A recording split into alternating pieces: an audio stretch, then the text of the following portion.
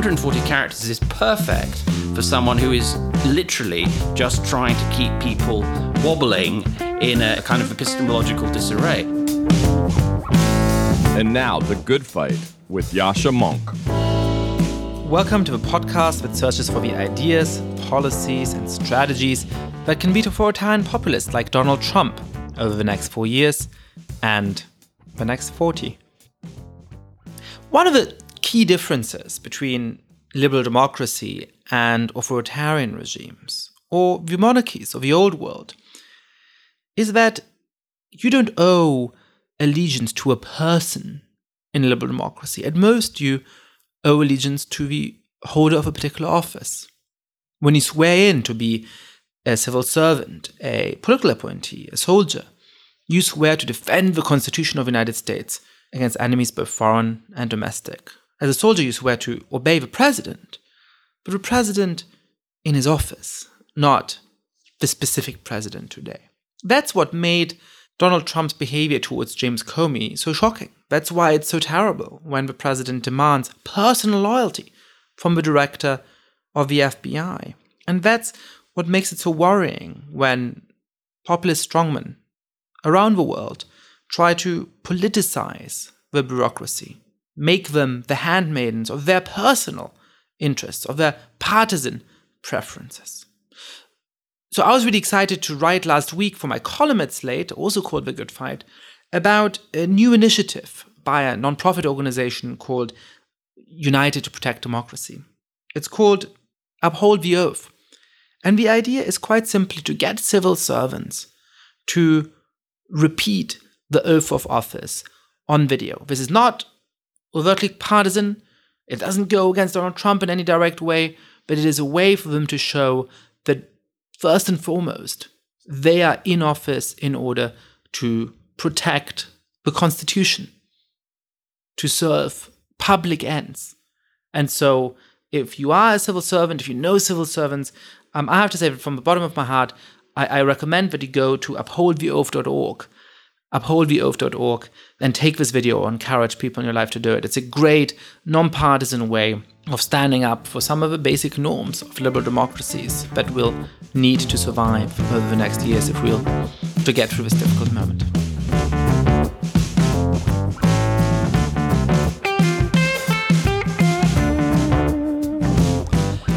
Today on the podcast, I have Matthew D'Ancona, who is a columnist at more places than I can list even on this podcast. He writes regularly for The Guardian, for GQ. He's an international columnist for The New York Times. He's a very interesting English thinker. And in particular, he has a great new book on the post-truth age. And so we had a wide-ranging conversation, some of it around the question of truth in politics, but also more broadly about cultural concerns in our politics and how Democrats can actually build a real alternative in 2020 rather than being perceived as the defenders of the status quo or yesterday's man. I hope you enjoy the conversation. Welcome, Matt. It's lovely to be here, Yascha. Thank you. So you've written a really interesting book on the sort of post-truth age. And one of the things I'm trying to understand is sort of what you think is new about our time. Because as you acknowledge in the book, there's been conspiracy theories for a very long time. Politicians have never had the reputation of being the most truthful kinds of people. So what is actually new about this political moment when you put it in that historical context? Well, I think what's new is not lying or mendacity or falsehood, because that is, in a sense, part of the human condition, and it's not new in politics, and it's not new in any field of human endeavor. But what is new, I think, is the way in which falsehood is being consumed. In a sense, it's about us rather than them. And I think that what happened in 2016 with Brexit and then the election of Trump was the convergence of a number of factors that had been boiling up over a series of years. And that was all brought together in the rather shrewd decision by Oxford Dictionaries to make post-truth their word of the year. And I think that kind of summed up something that was new, not new in 2016, but new in the last few years. And essentially, I think it has two main elements. One is that the collapse of trust in institutions that followed the financial crisis, and in Britain had its parallels in the parliamentary expenses scandal, in the hacking scandal that hit the print press, in various issues the BBC experienced, and so on, had a major effect upon institutions and the way they were seen. Institutions had always been the gatekeepers of truth, and suddenly they were falling like dominoes.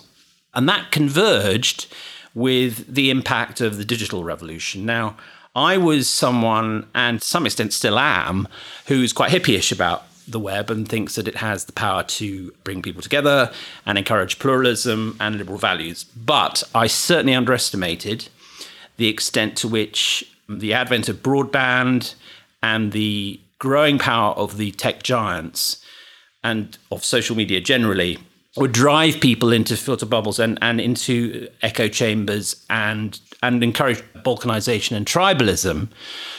And that the algorithms that were behind this were actually designed to give you more of what you believe already. The consequence of which was that you were, through your feeds, getting more of the stuff you already believed, rather having your convictions tested.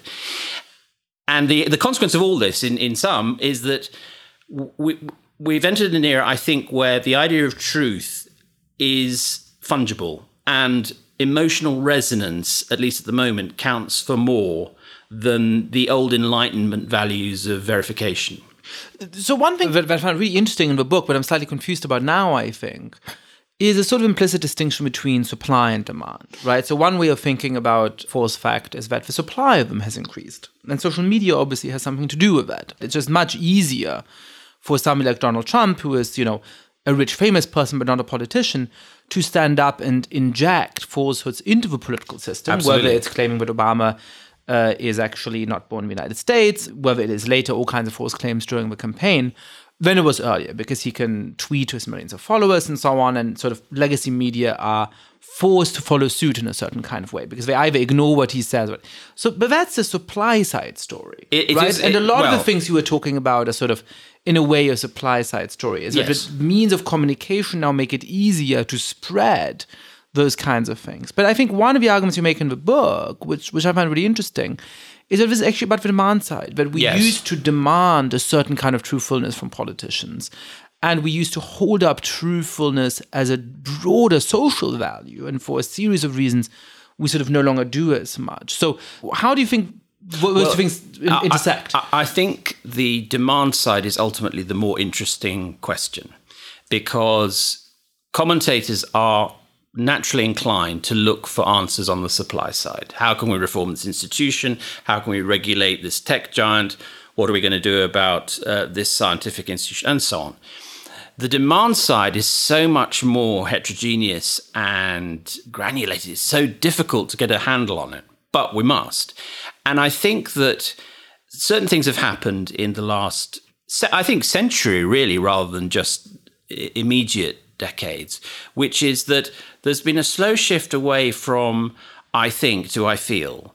And everything has conspired towards that being what matters. So to take an example, I was really struck by the fact that people said of Trump throughout the election campaign that he was, a straight talker.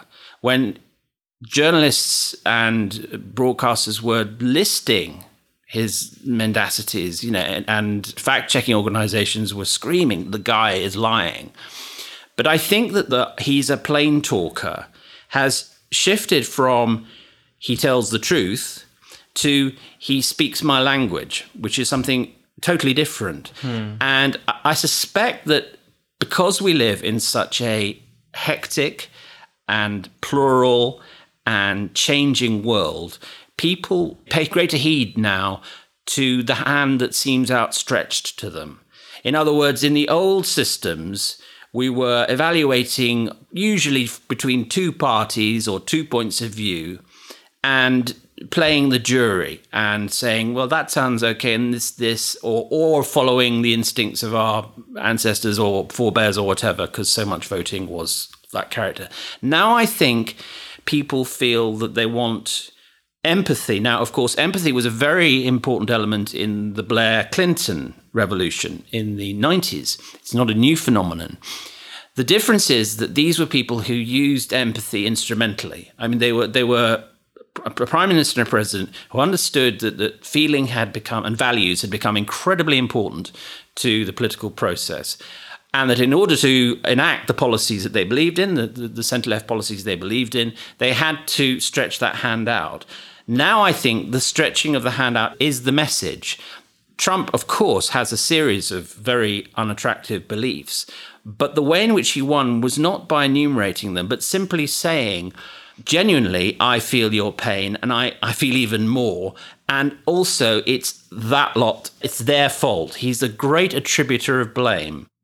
I'm trying to think through this. I mean, part of what it seems to be with people like Trump is that the distinction between the plain talker and the truth speaker is actually the violation of political norms. But the very nature of violating political norms is part of what assures them that you're on your side, right? So I think you go back to the 90s and Clinton and Blair.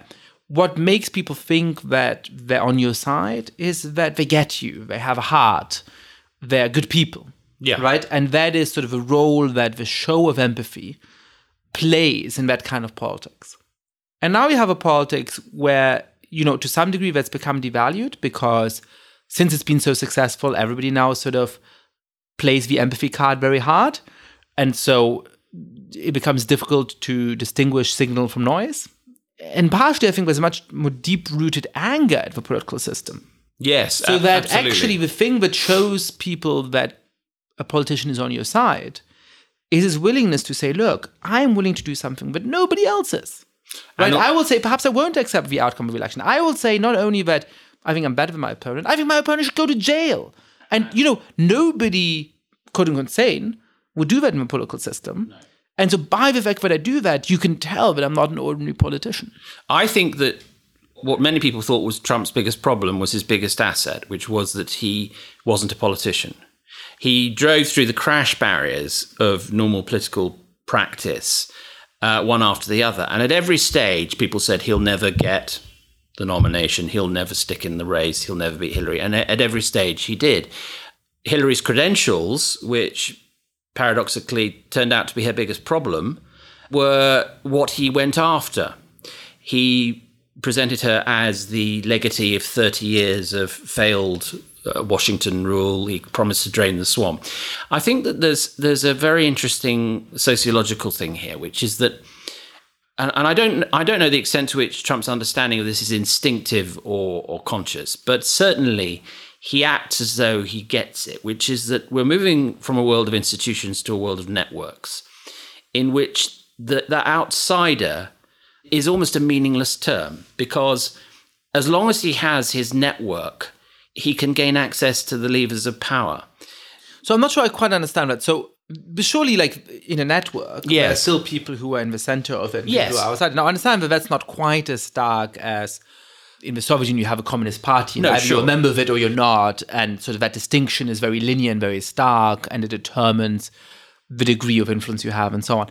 But surely, sort of where you are placed in the network still matters hugely. And in fact, yes, it does. But what's different is that it takes a long time to set up an institution and give it an ethos and a character and a set of laws.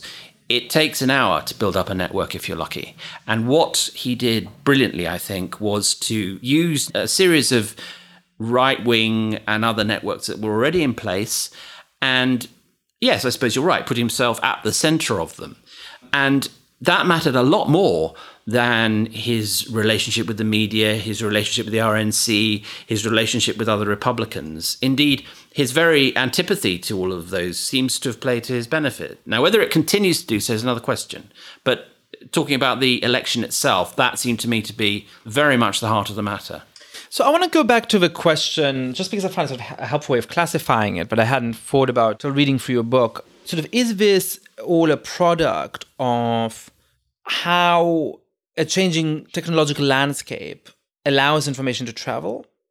Is it a product, which would be a slightly different thing, of the kind of lies that prominent politicians are willing to tell? It's a sort of related question. Or on the other side, is it sort of a change in our attitudes? Now, at points, I think an influential set of debates in the United States has been about on the one hand, a term by the philosopher Harry Frankfurt, a technical term, bullshit, by which he means a sort of indifference to the truth. Yes. And actually a very similar term that Stephen Colbert, back at the Colbert Report. Truthiness, right? But you see, I think that actually in the age of Trump, those two things are starting to look a little bit naive. So one of the examples for the bullshitter is sort of 4th of July orator who says, isn't the United States the best civilization in human history? And he says it because it sounds nice, not because he has a set of sort of empirically stringent criteria for what it means to be, is the United States today better than ancient Rome was or ancient Athens was? And who knows what that question even means, right? But it sounds good, so let's not care about those kinds of things. That really sounds sort of like child's play compared to what we're seeing now. And if you think of something like truthiness and bullshit as an indifference to the truth, I think there's actually a step further, where the truth teller cares about the value of the truth. The liar sort of wants to lie about particular points. The truthiness guy just doesn't care. But aren't we seeing an actual attack on truth? Yes, absolutely. And an attack on the very possibilities and the very conditions under which we can tell truth. Where actually what you do is, and Silvio Berlusconi was the first to do that, you throw out so many false claims into public discourse with such abandon and such regularity that unless people are willing to spend a whole chunk of their time on politics, they just don't have the bandwidth to figure out what is true and what is wrong. And if you do that, the only thing you can do is to follow cues, is to say, well, I trust the New York Times, and so that must be right. So then, of course, they attack the New York Times to make you feel that you can't trust that as well. And so in the end, it just becomes purely tribal. Well, I think that one of the cleverest things Trump did was to annex the term fake news, which has almost become meaningless. The obvious danger for him was that he was labeled a liar. So what did he do? He called everyone else a liar first. And all the organizations that were bound to and indeed have criticized him most were the fake news New York Times, the failing CNN, the fake, all these things. And I think that you're right, that the key is to undercut the very idea of the existence of a stable truth by just firing out as much content as you can, which is, of course, one of the many attractions of Twitter as a governing tool, because 140 characters is perfect for someone who is literally just trying to keep people wobbling in a kind of epistemological disarray. I think that the kind of defining moment of all this was the Kellyanne Conway alternative facts moment, because it was absolutely clear that Spicer had been sent out and told, make them think that there is a possibility that they're wrong, that there were fewer people at the Obama inaugural than at mine. Now, it was demonstrably not the case. The photos demonstrated it. All the evidence proved otherwise. But they maintained this fiction with such vigor. And her phrase alternative fact was so revealing because it gave you this idea that truth is really just something you pick up from a buffet. You pick the truth that suits you. Now, that's a terrifying notion, and it is different from truthiness and bullshit, because it's saying there really is no such thing as truth. There's just power. And I think that is fascinating and terrifying, because one of the things that underpins my interest in all this is that there was always a slight smugness in liberal democracies that the kind of primacy of truth was pretty sacrosanct. Newspapers might get it wrong, politicians might lie, but the idea of truth as being a foundation stone of what we did, it was what separated us from totalitarian regimes. So we all quoted 1984 at length and used its language and borrowed it. And now what we've found is that this can happen in a democracy too. I've just been in Eastern Europe, and I think that there's a measure of mild schadenfreude among some of the former communist countries that the supposed victors in the Cold War are getting a taste of their own medicine. It turns out that liberal democracy is more fragile than we thought. I think this is the huge lesson, really. And I know this is something that you're very interested in too, that we can't take for granted the persistence and the endurance of liberal democratic values. And I think that in 1989-90, there was a sense captured in the Fukuyama end of history narrative that even if history had not ended, that was obviously a massive exaggeration, that somehow the liberal democratic settlement and the globalization settlement were pretty entrenched. Yeah. And it was variants of that we were going to be dealing with. And guess what? That's not necessarily the case. And by the way, I think that there's a way of pinning that on Francis Fukuyama, who, by the way, was on an earlier episode of his podcast, which everybody should listen to. But that's actually, I think, both unfair to him and overly smug about us, right? So first of all, actually, the last page of The End of History is one of the best descriptions of this political moment there is, because Fukuyama says, well, you know what? Actually, one of the dangers is that in an affluent society without deep meaning and sort of social anomie, essentially, people might start caring more about meaning than about results. And then there might be real conflict. And that, I think, is a pretty good distillation of aspects of a political moment we're now in. And the other thing is that actually, even people who were skeptical, supposedly, about Fukuyama all along, have bought into some of his basic premises. Oh, I think a lot of them in did. Particular about North America and Western Europe. They might have said, well, who knows about China and so on. Yes.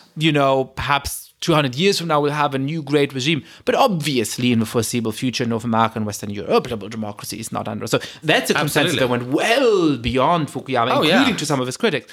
So I wonder if, what can you do about the post-truth age, right? Other than sort of recognizing it. And I think whether you think that the problem comes from the demand side or the supply side actually has huge implications here. So if it's on the supply side, then the answer might be, in countries outside of the United States, well, let's, actually pass laws that force Facebook and Twitter to censor hate speech, to down-moderate, fake news and those kinds of things. Even in the United States, the answer might be, well, we can't pass laws about that because of the First Amendment. We probably don't want to. But we can put real pressure on those companies, and they're starting to change anyway, and that'll solve it, right?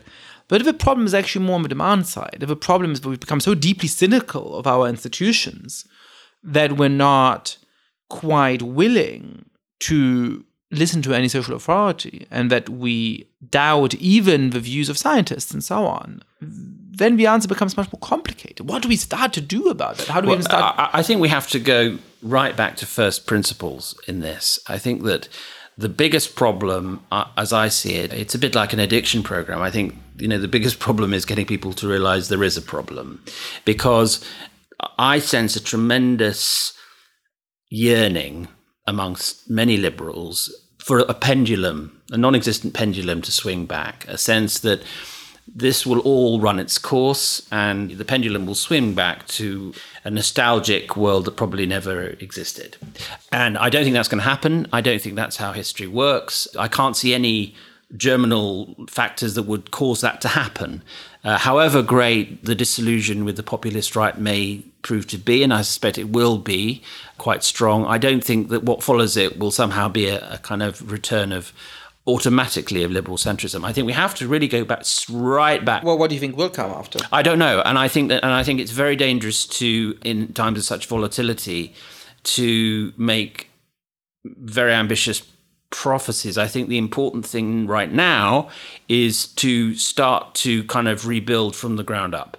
So some of that may be really boring and basic things, like recognizing that digital literacy is now as important, if not more important, than old-fashioned textual literacy. It's amazing to me that children are surrounded by computers in their classrooms, in the UK at any rate. They're not taught how to use them as discerning consumers of the information. They're not taught how to kite mark what they see, how to be citizen editors. And this, it seems to me, is as important, if not more important, than teaching them how to understand a book, because their first point of call when they're asked any question is their phones. And that is not going to stop, whatever convergence technology replaces the smartphone. It may well be a voice in our house, but that will, the basic mechanism. The mechanism is going to be the same. I think that we need to think about this in the academy as well, because there are plenty of internet institutions and so on. But I think there are probably too few experts in the whole business of digital literacy and how people can be taught to understand this transformative technology. And do you think, since this comes from a sort of diagnosis that was lacking trust. Yes. I think one of the interesting implications is that it's sort of sometimes the inverse of what people sometimes think. I mean, I think perhaps especially in Europe, but also in the United States, there's this sort of idea that we have to teach people to learn how to be critical. So it's especially strong in Germany, where I think there's a sort of implied educational philosophy, pedagogical approach, which is, the big problem of the Third Reich and so on was sort of this blind obedience. And so in order to avoid people going back to the far right, what we have to do is to teach them the tools to be critical of lies and to think for themselves and to potentially stand up to sort of orders to go and do sort of horrendous things. And it's been quite influential. But actually, I think in some ways it's really helped the rise of a sort of postmodern populist right, because they don't want to say, I am speaking for the truth and you just have to follow me. They want to say, there's no such thing as the truth and nothing really matters. And at least I'm on your side, right? Well, I think there's been a horrendous convergence, I think, between the populist right saying, forget about the truth, I'm on your side, and the kind of intersectional left, which says, actually, what people call truth is simply a social construct based on power structures. There's no objective truth. And all you can really do is reassert yourself and your particular community's rights over the privilege of whatever power structure you're subject to. And you can see the double whammy of that having a real impact upon the notion of truth. And I think you're right. So what does that mean for something concrete like a digital literacy program? Yes. Right? Because I think that sort of a lot of teachers' basic instinct would be, well, when you read stuff on the internet, you should be really critical and careful because it might not be true. And here's some of the truth. But what you're actually teaching people is even more suspicion. Well, and because in a way that's right. They should be suspicious when the current president of the United States. Well, I think it has to be a combination of skeptical scrutiny, but also I think kite marking is really important, is recognition that some sites are really good. So I'm all for, grading some, fact-checking organizations could do us all a great service if they gave grades to specific sites that kids could use and say, right, the bbc.co.uk site is a very good one to go to. And you should, on the whole, believe what you read there. Whereas perhaps if you read a blog that's written by someone in a log cabin in Montana, you might want to check some of the facts. It's actually a great idea. So not a fact-checker, but sort of, in the same way in which sort of, you have food labeling or... Right, you can go to the, American Airlines website to book a flight, but most people now go to Kayak. Right. Right. And in the same way, sort of, rather than checking individual facts, it's actually sort of a rating agency for the web. When I was growing up, no one would have argued with the Encyclopedia Britannica. If you quoted in an assignment the Encyclopedia Britannica, no one would have questioned that. The hyperlink, it strikes me, is the route back to the old-fashioned art of footnoting. And what's your source is a very good question to ask. And I do think that the media is to some extent at fault here because absolutely predictably, in response to the technological revolution and the collapse of the traditional media business model, there has been this rush to be first rather than right. And that is a huge problem to which there is no glib answer. But it's up to media organizations to feel they must be put under pressure to provide the right.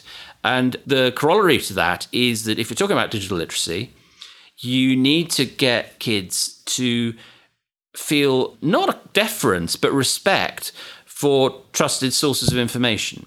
And make them believe that such things exist. Because at the moment, I think there's a sense in which everything is just noise. And the only thing you can really trust is your peer group. This puts me in an uncomfortable position because I certainly, I grew up in Germany. I certainly bought the sort of basic narrative that there's too much deference to authority and that this has historically been a problem. But I think you're right that in a weird way, I now find myself in this particular point in a sort of strange position of saying, well, no, actually, I think part of media literacy training and digital literacy training, but also part of civic education should actually be some amount of deference. So we should have some amount of deference. Not credulity, but a recognition that there is such a thing as intellectual authority. So I buy that. At the same time, I want to push back in a different direction, which is to say that perhaps we need to go a little bit beyond the question of what information is available or even how people for sure sort of relate to truth, and push out to other things, right? So why is it that people are so cynical about what politicians tell them? Wait, it's because right now politicians are lying to them. Certainly in the United States, the current administration is lying to people with abandon all of the time. A few days ago, the director of social media for the White House tweeted a picture of water rushing into Miami International Airport, which actually wasn't Miami International Airport at all. And he didn't seem to correct it or anything, so far as I know. So they have good reason for mistrust. But there's also sort of a deeper set of causes, isn't it? I mean, I think that working liberal democracies, if you are in an authoritarian regime or totalitarian regime, you have to become a conspiracy theorist. Yeah. Because you know that you're not told the truth. And so you have to read the tea leaves. You have to say, this guy hasn't been in a picture, from the Central Committee for a little while. Perhaps they, put him in the gulag, sure. And that's the best, the best American political scientists trying to understand the Soviet Union and the most engaged citizens within the Soviet Union and subjects within the Soviet Union used those tools to understand what's going on. Not because it was perfectly accurate, but it was actually the best thing available. Now, if you are in a place like you are now in the United States where, politics is so obscure and we really actually know so little about exactly what was happening in the campaign and the kind of links that the president might have to Russia, the ways in which he might be financially dependent. It's Beltway Kremlinology, isn't it? It really is. Yeah, and so even sort of really serious places like, say, Lawfare, wonderful website run by Benjamin Wittes, for listeners who might not know it, doing really important work in figuring this out. They run these articles, which are basically sorting through possible conspiracy theories. Like there's 8 ways of reading what actually might be going on. Yeah. From it's all smoke and mirrors, there's actually not much going on here, to Trump is a full-blown Russian agent. And this is, they're engaged in conspiracy theory, but that's because that's actually the most reasonable response to a situation in which you have deep reason to mistrust politics. So, going back a little bit, this is the extreme form of it, but even sort of 5, 10, 20, 30 years ago, I wonder whether, actually what we need to think of is a quite radical reform of the structures of politics to build trust in those institutions. Yes. I'm a great believer in politics that treats people as adults. And maybe this is over-optimistic of me, but I think one of the things that went wrong in the final quarter of the 20th century and since then has been a sort of infantilizing process. And it didn't happen in one stage, it happened gradually. But on the one hand, the right encouraged citizens to think of themselves as purely as consumers, that everything was reducible to an economic transaction. And on the other, the Reform Centre-Left encouraged citizens to think of themselves entirely as the beneficiaries of state action. And lost in this, I think, was something that had been and continued in some places, but a very rich part of political rhetoric and activity, which was the demanding politician, the politician who was prepared to say, ask not what your country can do for you. And I do think people respond to that. What's happened now is that political practice and rhetoric it's become a kind of horrible game between overinflated rhetoric and consequent disenchantment. And in the middle, you get a kind of decay. And I think that the task for people who are believers in liberal democracy, broadly on the centre ground, but not just on the centre ground, people who believe in politics full stop, is not to shy away from the really difficult questions. I think that liberals should be running towards the hard stuff.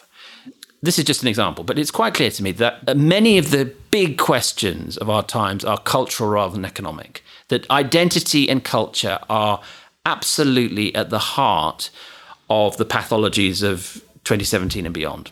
And the problem is that liberals are in a funk about what to do about this, because part of their response is to go into a cringe and think, maybe we should ape our enemies, our opponents' rhetoric to a certain extent. Maybe we should triangulate. Maybe we should give ground. I think that what we need to do is 2 things. First of all, reassert our values, but also be unafraid of offending people. To take a very live example. Islam in this country is... This country being Britain. This, in the UK where we're sitting, is a huge issue.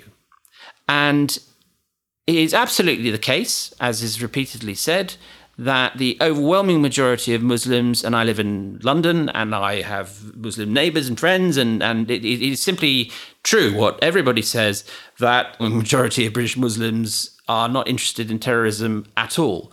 However, we've reached the point where it has become the first task after there is any terrorist incident involving fundamentalist terrorists to make sure that we haven't offended any Muslims. Now, that is an important task, but it shouldn't be the primary task. The primary task has to be to ask, how has this situation arisen? How is fundamentalism still spreading? Where are we going wrong in preventing people from being radicalized? Have there been intelligence failures, and so on? But we are so frightened of causing offense. Causing offense has become the kind of unforgivable sin of the liberal moral order. And I think that until we regain the guts to be ready to cause offense and to be muscular about this, we're not going to get anywhere. Because what people give think... me an example of where that... I'll give you one perfect example. Right, because I think it's sort of easy to say that at a sort of certain level of abstraction, but I think I want to see I'll give you a concrete example. I mean, right. Here's one. And one I have written about and encountered a social media storm as a consequence. Very near where I live, there's an Islamic center. And it's on the high street right by a Costa Coffee and a supermarket. And it has very prominently displayed men's entrance and ladies' entrance. Now, I think that's unacceptable. And I think that we are far too afraid of saying so.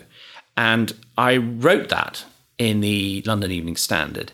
And there was a barrage on Twitter of, Islamophobe, you're assaulting religious freedom, as if religious freedom trumped every value that could possibly be. Go on. So that's a really fascinating example. And I think it pushes us back to sort of first principles, right? And I do think we have a problem in the current discussion where we're really not applying principles in a consistent way, where we are sometimes being too willing to concede certain things because we're worried of offending, and at other times sort of taking quite a hard line. Certainly, I think in terms of how religion plays out in Britain, it's a society that actually makes a lot fewer allowances for religion in various ways than the United States, especially when it comes to sort of strong Catholic believers, for example. There was a strongly Catholic politician a few weeks ago who sort of expressed his personal views on questions like abortion and made clear that he didn't actually want to legislate on it. And I think there was actually quite a lot of intolerance of that and pretty strong reaction of saying, well, this is just unacceptable, right? Yeah. And then on the other hand, sort of we're not being consistent in saying, well, if we think that, then why should we have public spaces that are so sort of clearly segregated, right? Now, look, to me, there is a set of consistent responses to that. And they are saying that each individual gets to choose how they lead their lives. Now, that's not an abstract notion. Most people end up being deeply embedded in their particular communities and so on. That's fine. But those communities have rights and privileges, not in themselves, but because individuals choose to invest them with meaning. And so, yes, as long as the individual's choice is real. Exactly. And so I think that gives us a set of consistent responses that, it's fine for there to be a mosque, or by the way, a synagogue, that has a separate female entrance and a separate male entrance. But we have to make sure that there aren't power structures within those communities where people who either want to leave those communities are threatened or harassed, or where, people who are not yet adults, who perhaps have trouble making their own decisions, are forced to wear the headscarf or the niqab and so on. I think that where I agree with you is that we're far too squeamish about that. That's my point. The fact, for example, that there's the fact that we've been female genital mutilation going on it's extraordinary. In parts of Michigan and in Sweden and so on, that is extraordinary. But even though I'm sort of queasy about gender segregation in all kinds of ways, I'm also queasy, by the way, about all women's colleges in certain kinds of ways. Sure. And so on. But that I'm willing to tolerate, because at least as long as the people who are part of that mosque are actually choosing to be a part of it, it's not my preference for genders to be segregated in the way they are in most mosques or in Orthodox synagogues, but I think that is a freedom that people should have in our society. Right, but what I think is the point you made, that we shouldn't be squeamish about talking about it. And the bigger problem, I think, is that this sense, A, that we shouldn't cause offense to people, B, that you aren't entitled to discuss a subject unless you are directly affected by it. So, for example, I think one of the issues that's massive now in a symbolic way as well as an actual way is the whole issue of transgenderism. You know, if you want to identify as a woman or as a man, that's fine by me. And I'm very much in favor of demedicalizing that process. However, it is asinine to pretend that there aren't problems of practicality that arise from that, to do with changing rooms, to do with rape centres, and so on. This, I think, is kind of childishly obvious. However, again, I've noticed when I've written about it, there is a furious response across the board from a lot of people, first from the trans community who say, as a cis male, you have no right to write about this.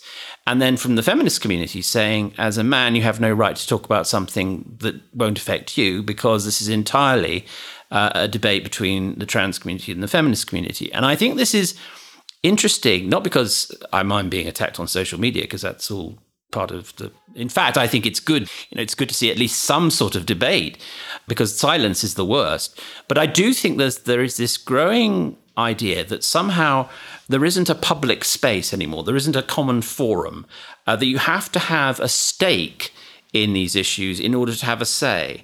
And that worries me enormously, because I'm such a passionate believer in pluralism that I think that unless there is a place where anyone can say, well, actually, here's what I think. I mean, let's take the issue of gendered entrances at mosques and synagogues.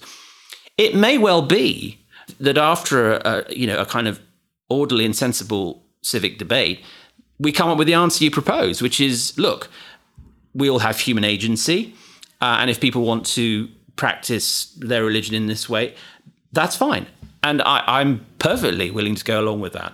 What worries me at the moment is that we don't have that debate. We simply have a position where, for example, when the case, Dame Louise Casey did a very interesting report on social integration in the UK, which came up with all sorts of ideas and proposals about how to encourage the integration, not assimilation, but integration of communities into British civic structure. And it was a very thoughtful, very decent document. And it was received and put straight on the shelf. It was a very depressing spectacle because a huge amount of work had gone into it. It was full of properly thought through ideas, and it was dealt with in 2 days. Because we don't want to go near these things. And what I'm saying is that I think that if we want the people who think politicians are liars and don't even care about the truth and don't deliver to come back to the standard of politics as being a worthwhile process, we have to show ourselves willing to march towards the hard stuff. And I think if liberals have a kind of salient flaw, it is that they prefer to steer clear of it. Interesting. Yeah, I mean, I think... Not all of them, but many. Yeah, no, I mean, I think there is a temptation to not engage with these topics or to sort of stay within the bounds of orthodox language about it because you're worried both about giving offense and about being misunderstood, right? Yes. And so I think I agree on two things. Right? I mean, the first is that sort of making certain locutions totemic or just staying within certain sort of instincts and habits we have about actually thinking hard is a real problem because it doesn't allow us to think about where our values lie and, more importantly, how to actually successfully advocate for those values. And the second thing that I would say is that there is this sort of real risk. I mean, you said the word integration, which to me is crucial, right? I mean, I retain the ideal of a society in which we have a real sense of togetherness across racial and religious lines. Exactly. That doesn't mean that we deny the existence of racial and religious discrimination. Multiple identities, It doesn't mean that, everybody has to be in a melting pot. And no. But we want a society in which schools aren't segregated by race. We want a society in which there is a good amount of interracial marriage. We want a society in which people have friends of all kinds of different backgrounds. And I think that one of my fears about this political moment is that actually we're sometimes leaving that ideal out of sight a little bit. That we're so invested in the claims of groups qua groups that the ideal society in the minds of some people is becoming one in which all of those groups have similar social standing, have similar perhaps economic outcomes, but it is not necessarily one in which they're living in the same society together. And that to me would be very sad. Yes, and I think that one of the things that the far left and the far populist right have in common is this idea that you're not entitled to talk about certain subjects unless you are affected by them. So the populist right claims to be the only force that can speak on behalf of the left behinds. And this is buttressed by the whole idea of, the London elite, the London bubble, or its equivalent in the States or indeed in other countries. There is a cosmopolitan, Davos-obsessed, jet-setting class of people who simply don't understand anyone outside capital cities. And that's the right's version of it. The left's version of it is the only way to understand the problems of people who are suffering discrimination is to be one of them. And that is clearly a ridiculous position if you want change. And I think liberals should want change. But in order to effect change, you have to have a conversation. And I'm in favor of a quite combative liberalism, which runs towards the sound of gunfire. I think that we've been spooked by the events of 2016. We are baffled by the fact that there are charismatic figures on the alt-right who seem to be, achieving a kind of status that we don't understand. I think the answer, by the way, is a podcast like this and things like this where we are actually trying to hammer out the problems very much from first principles with everything on the table. Yeah. And, that's, again, a second sin of liberals is that we're not good at that because we kind of think that the first principles are obvious. They were settled in the Enlightenment. We've all got Mill. We know what we think. And you cannot restate those first principles too often, I think. And also the specific problem is that we are entering a century of unbelievable change. I think that immigration is only a tiny percentage of it. Automation, climate change, the pathologies of globalization, digitalization, and so on will make this a century of extraordinary change. Liberals have to stake their claim to be the people who can negotiate this. But in order to do that, and this comes back to trust, and any business expert who knows about how to get a brand's trust back will tell you the first thing you have to do is admit that you haven't got everything right, but also to remind the consumer of what you have got right. So you say, okay, we didn't get that, but that doesn't mean that we have to ape our opponents. Here is why, in this new context, the liberal answer is the right one. And that seems to me crucial in these debates, in these border cultural debates, that actually for so long we've taken the basic vision of a liberal society for granted, that nobody is standing up and articulating what that vision is and why it matters today, and not just reciting Mill off by heart, but showing how it applies to today and how it can actually give coherent answers to some of the biggest controversies we face today and show a utopian vision of a society that's better. Because though I think our societies are in many ways shaped by liberal principles, obviously those liberal principles are very far from being perfectly realized. And so it allows liberals to give hope for a better, brighter future rather than just being seen as apologists of a status quo. Absolutely. And I think that that's a very important point, that liberals had come to be seen as precisely that, as the rather smug custodians of the way things were. And that's a very dangerous position to be in a world that's moving at a rate of knots. So just to finish on a note about the United States, I think obviously that's one way of describing the failing of a 2016 presidential campaign of Hillary Clinton. What do you think Democrats, coming from the outside and looking at the United States from a perspective of London, what do you think Democrats and more broadly sort of liberals have to do in order to be perceived as something other than the sort of guardians of the status quo in 2020? Well, I think that what they have to do is not do what Trump is doing, which is specifically Trump wants the campaign to go on forever. It's fascinating to me that when he's at his weakest, he relitigates the campaign and just says, look at what Hillary got wrong. And I think that the important thing for Democrats is just to to move on from 2016. And again, go back to first principles. Ask what it is that Americans are worried about and see how a Democrat solution to that is possible. Actually, it seems to me that the combination of economic insecurity, racial division, and concerns about all sorts of identity issues is a very, very fertile one for a Democrat candidate and Democrat candidates in the midterms to be fighting on. But what they can't do is just refight the 2016 campaign and say, told you so. It has to be, here's the future. What the DLC got so right in the 90s was to understand that they had to be. I remember the wonderful image of James Carville saying, when I look at Bush Sr., all I think of is yesterday. I think of a calendar going backwards, and that's absolutely what you have to present yourself as, the party of post-Trump, not just anti-Trump, because everyone knows about Trump's failings. Even Trump supporters know about Trump's failings. The point is, what comes next? We're going to have to deal with at least, well, it looks like at least 4 years of this guy. But what do the Democrats have that is going to be not a way of kind of clearing up the mess, but providing a different vision of what America can be? And they have a great start, because America is, the most successful revolutionary country in the world.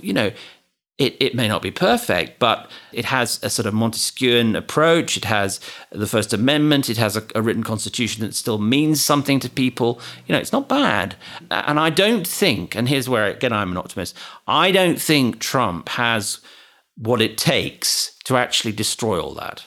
I agree with that. I mean, to me, more and more of a metaphor is, and that's actually what I end my book on, which I've just finished a draft of, is sort of a Roman Republic. And Trump is not Caesar. He's not the guy who destroys it. Yeah. He is something like the Gracchi. Yes. About 80 years earlier, who are a real warning sign about the degree to which conflict is now at the heart of government. But we're probably going to go away again. And then there'll be successive waves of this. And the question is whether we can reform the system enough to pacify it, rather than following actually in the Roman fate. This is a wonderful, wide-ranging conversation. Thank you so much. Thank you, Yasha. It's been great. I really enjoyed it. Thank you so much for listening to this episode of The Good Fight. Lots of listeners have been spreading the word about the show. If you too have been enjoying this podcast, please be like them. Rate the show on iTunes. Tell your friends all about it. Share it on Facebook or Twitter. Start a site with merchandise for the show and wear that ugly The Good Fight sweater to work and to school every day of the year. And finally, please mail suggestions for great guests, comments about the show to thegoodfight@newamerica.org. Thank you for listening to this podcast from New America. This recording carries a Creative Commons 4.0 international license. Thanks to Silent Partner for their song, Chess Pieces. To learn more about New America, please visit newamerica.org.